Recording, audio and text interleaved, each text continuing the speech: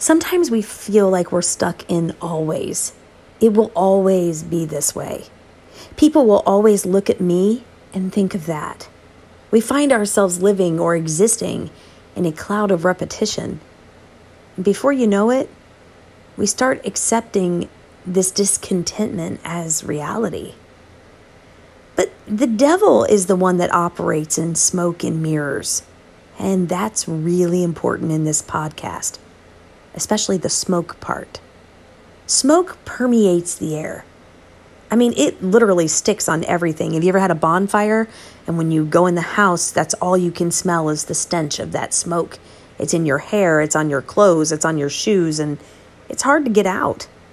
The other day I walked into my house and I was greeted with a very strong smell of burnt smoke and also an overwhelming amount of air freshener. And so I was curious, of course, and began to question, did somebody catch something on fire? What happened? Why does the house smell like this? And my daughter sheepishly admitted that she had been trying to melt chocolate chips in the microwave. And for whatever reason, they did not melt, but instead started smoking. So she got real nervous and took them out, and thank goodness nothing caught on fire. And she wanted to conceal what she had done, so she sprayed a lot of air freshener, which smelled strongly even hours after the fact. But I could still smell that smoke. You almost can't get rid of it. That's why we don't roll around in the enemy's territory, because he operates with smoke and mirrors, and for whatever reason, that smoke really likes to stick. And so when we operate in the areas that he operates in, we start to smell like him. We start to look like him. There's no such thing as a secret smoker. I guess that's why the Bible says that there's no such thing as a secret sin either. Your sins will find you out, is what the word says. I had read an article about a man that was talking about his secret smoking. He claimed that he got up really early before anybody else in the morning and he ran outside to smoke. Then immediately took a shower and departed for work before anyone could find out. In this article, it also mentioned an anonymous person that was in their 30s. They confessed that they had been a secret smoker since the age of 16, and almost no one knew about it. It even mentions an episode of Everybody Loves Raymond called Pat's Secret. It reveals a slightly different secret smoking approach. Pat, Raymond's brother's mother-in-law, is a secret smoker who admits she only smokes 3 a day. But when asked how she's able to keep it a secret and hidden all these years, she replies, "It's not easy. I buy my cigarettes 2 counties over where no one knows me." And why she miraculously never smelled like smoke? She replies, "I only smoke outside, and I hold it downwind. I always have plenty of mint chewing gum. In fact, Hank thinks that that's my bad habit, chewing the gum."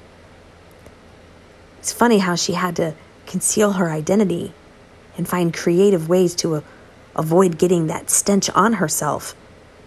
The important thing to notice in all of the accounts of the alleged secret smoking is that all of these people avoided actual intimate human interaction in order to get away with their habit. And that's exactly what we do. Once we start to roll around in those thoughts that the enemy would feed us, and we begin to partake in the things that he feeds our minds, we'll start to avoid intimacy with Jesus. For whatever reason, those two things happen simultaneously, almost without your knowledge. Because when you are on the enemy's territory, you can't hear the voice of the Lord. When you start rolling around in the pig pen, you're not going to be able to know that the master is calling for you.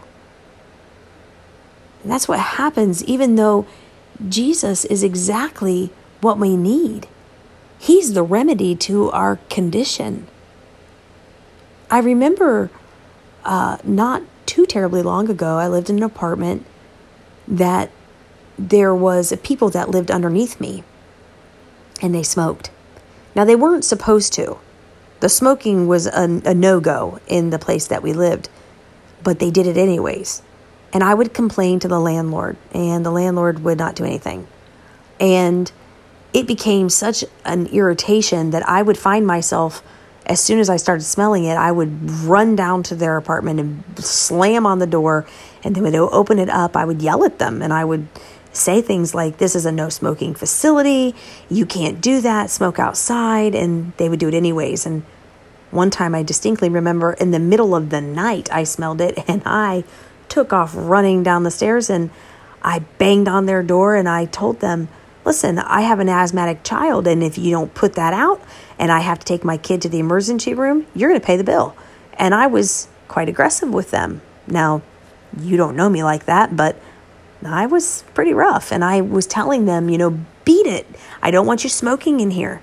But they would not listen to me, and it was to no avail. So I complained to the landlord more, and nothing. And this went on for months, to where all of the stuff in my house started smelling like smoke. And it was embarrassing to me. I would cry over it because I didn't smoke, and I didn't want to smell like that. But it was sticking to me because I was that close to it. Catch that. I wasn't doing it. I wasn't living in it, but I was close enough to it that it was sticking to me. That's for somebody. Until one day, my mom came to visit. Now, my mom has really close connections to the Lord. If there's anybody in this world that I don't want praying for me if I'm not doing right, it's my mom, because she just can pray. So she comes into my house, and she did not like the smell of that smoke. And I, cried to her about it. And she said, well, we're going to pray. And I thought, okay, yes, let's do that. Well, we prayed. And the next day I went to work, and she said, it's a good thing you're going to work because I'm going to pray. And she spent all day long praying over those people and that smoking. And I know that she prayed right over top of the vent, and I'm positive they could hear her, which I can't imagine what they thought when they heard her praying. But she prayed and prayed and prayed over that whole day. And so I came home expecting, something fantastic to have happened, but nothing happened. A couple days went by and nothing else happened. And, she went on back to her home, and I went to work as normal every day, day in, day out. A week went by, and I came home from work, and I didn't smell any smoke. And I thought, well, that's odd. And then I happened to look and see that the neighbors are gone. And then I find out that they moved. Now, turns out that the landlord evidently had them to move because of some troubles they had. But I want you to know that I persistently asked and begged, and nothing happened. Nothing happened. And my mom comes down, and we begin to agree in prayer. And at first it didn't seem that anything happened, but sure enough, I believe with my whole heart that the Spirit of God began to deal with the landlord's heart. And for whatever reason, these people had to move. Now, I'm not reeling in their displacement that they had to up and leave, but I am excited that the Lord changed it around for my good, and my house did not smell like smoke anymore. And do you know how hard that smell is to normally get out of anything? But can I tell you that it was like almost a miracle took place, and my house no longer smelled like smoke. And of course I cleaned it and everything else, but the smell was gone. And isn't that exactly what the Bible talks about in the book of Daniel? We find where Shadrach, Meshach, and Abednego come in. The Bible says, then Nebuchadnezzar came as close as he could to the door of the flaming furnace and shouted, Shadrach, Meshach, and Abednego, servants of the Most High God, come out, come here. So Shadrach, Meshach, and Abednego stepped out of the fire. Then the high officers, officials, governors, and advisors crowded around them and saw that the fire had not touched them. Not a hair on their head was singed, and their clothing was not scorched. They didn't even smell like smoke. You know the story. There was a fourth man in that fire. They weren't in there alone. They even told Nebuchadnezzar, you can throw us in that fire, but we know that our God will deliver us from it. And even if he doesn't, he's still good. He's still going to take care of us. He will make a way for us. And here they go into this pit full of flame. And the fourth man comes in and walks with them through the torment. And yet they're not tormented. And they come out and they don't even smell like the problems that they went through. Can I tell you that your always isn't forever? You think that it's always going to be like this? You're always going to have this problem? It's never going to end. It's never going to be resolved. And that is just garbage. That is smoke and mirrors. You're going to come out. There is going to be an answer. It's going to happen. And you're not even going to smell like smoke for what you're experiencing now. There won't even be any traces of the problem that you're facing now left. Because when God moves, he moves. And just because you don't see it today, just because you don't even have any hope of it tomorrow, doesn't mean it's not there. For we know this. The Lord never sleeps and he never slumbers, and his eyes continually go to and fro throughout the earth.